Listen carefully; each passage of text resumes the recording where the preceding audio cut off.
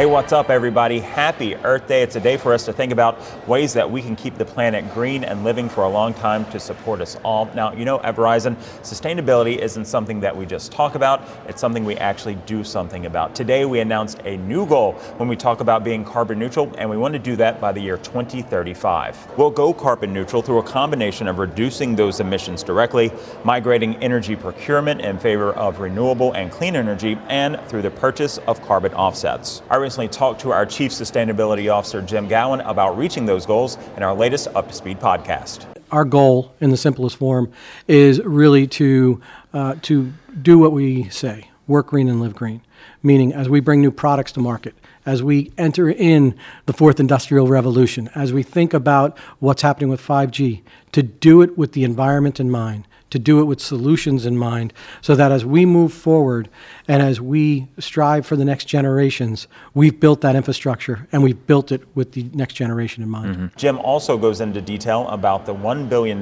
green bond that was issued earlier this year and how doing little things will make a big difference. You don't want to miss the conversation. You can listen to it at uptospeedpodcast.com or on your favorite podcast app. Now, the Verizon Green Team, they have done a lot with events around the world to tell employees how they can live a greener life as far as green eating, green commuting, and recycling. I caught up with one of our partners at a recent Green Expo. Earth Day is extremely important in Xerox to be a part of something like this because as corporations, as Verizon looks to go to a green perspective, more sustainability, we've been partnering with you over the years and have reduced the amount of consumption in print and water waste.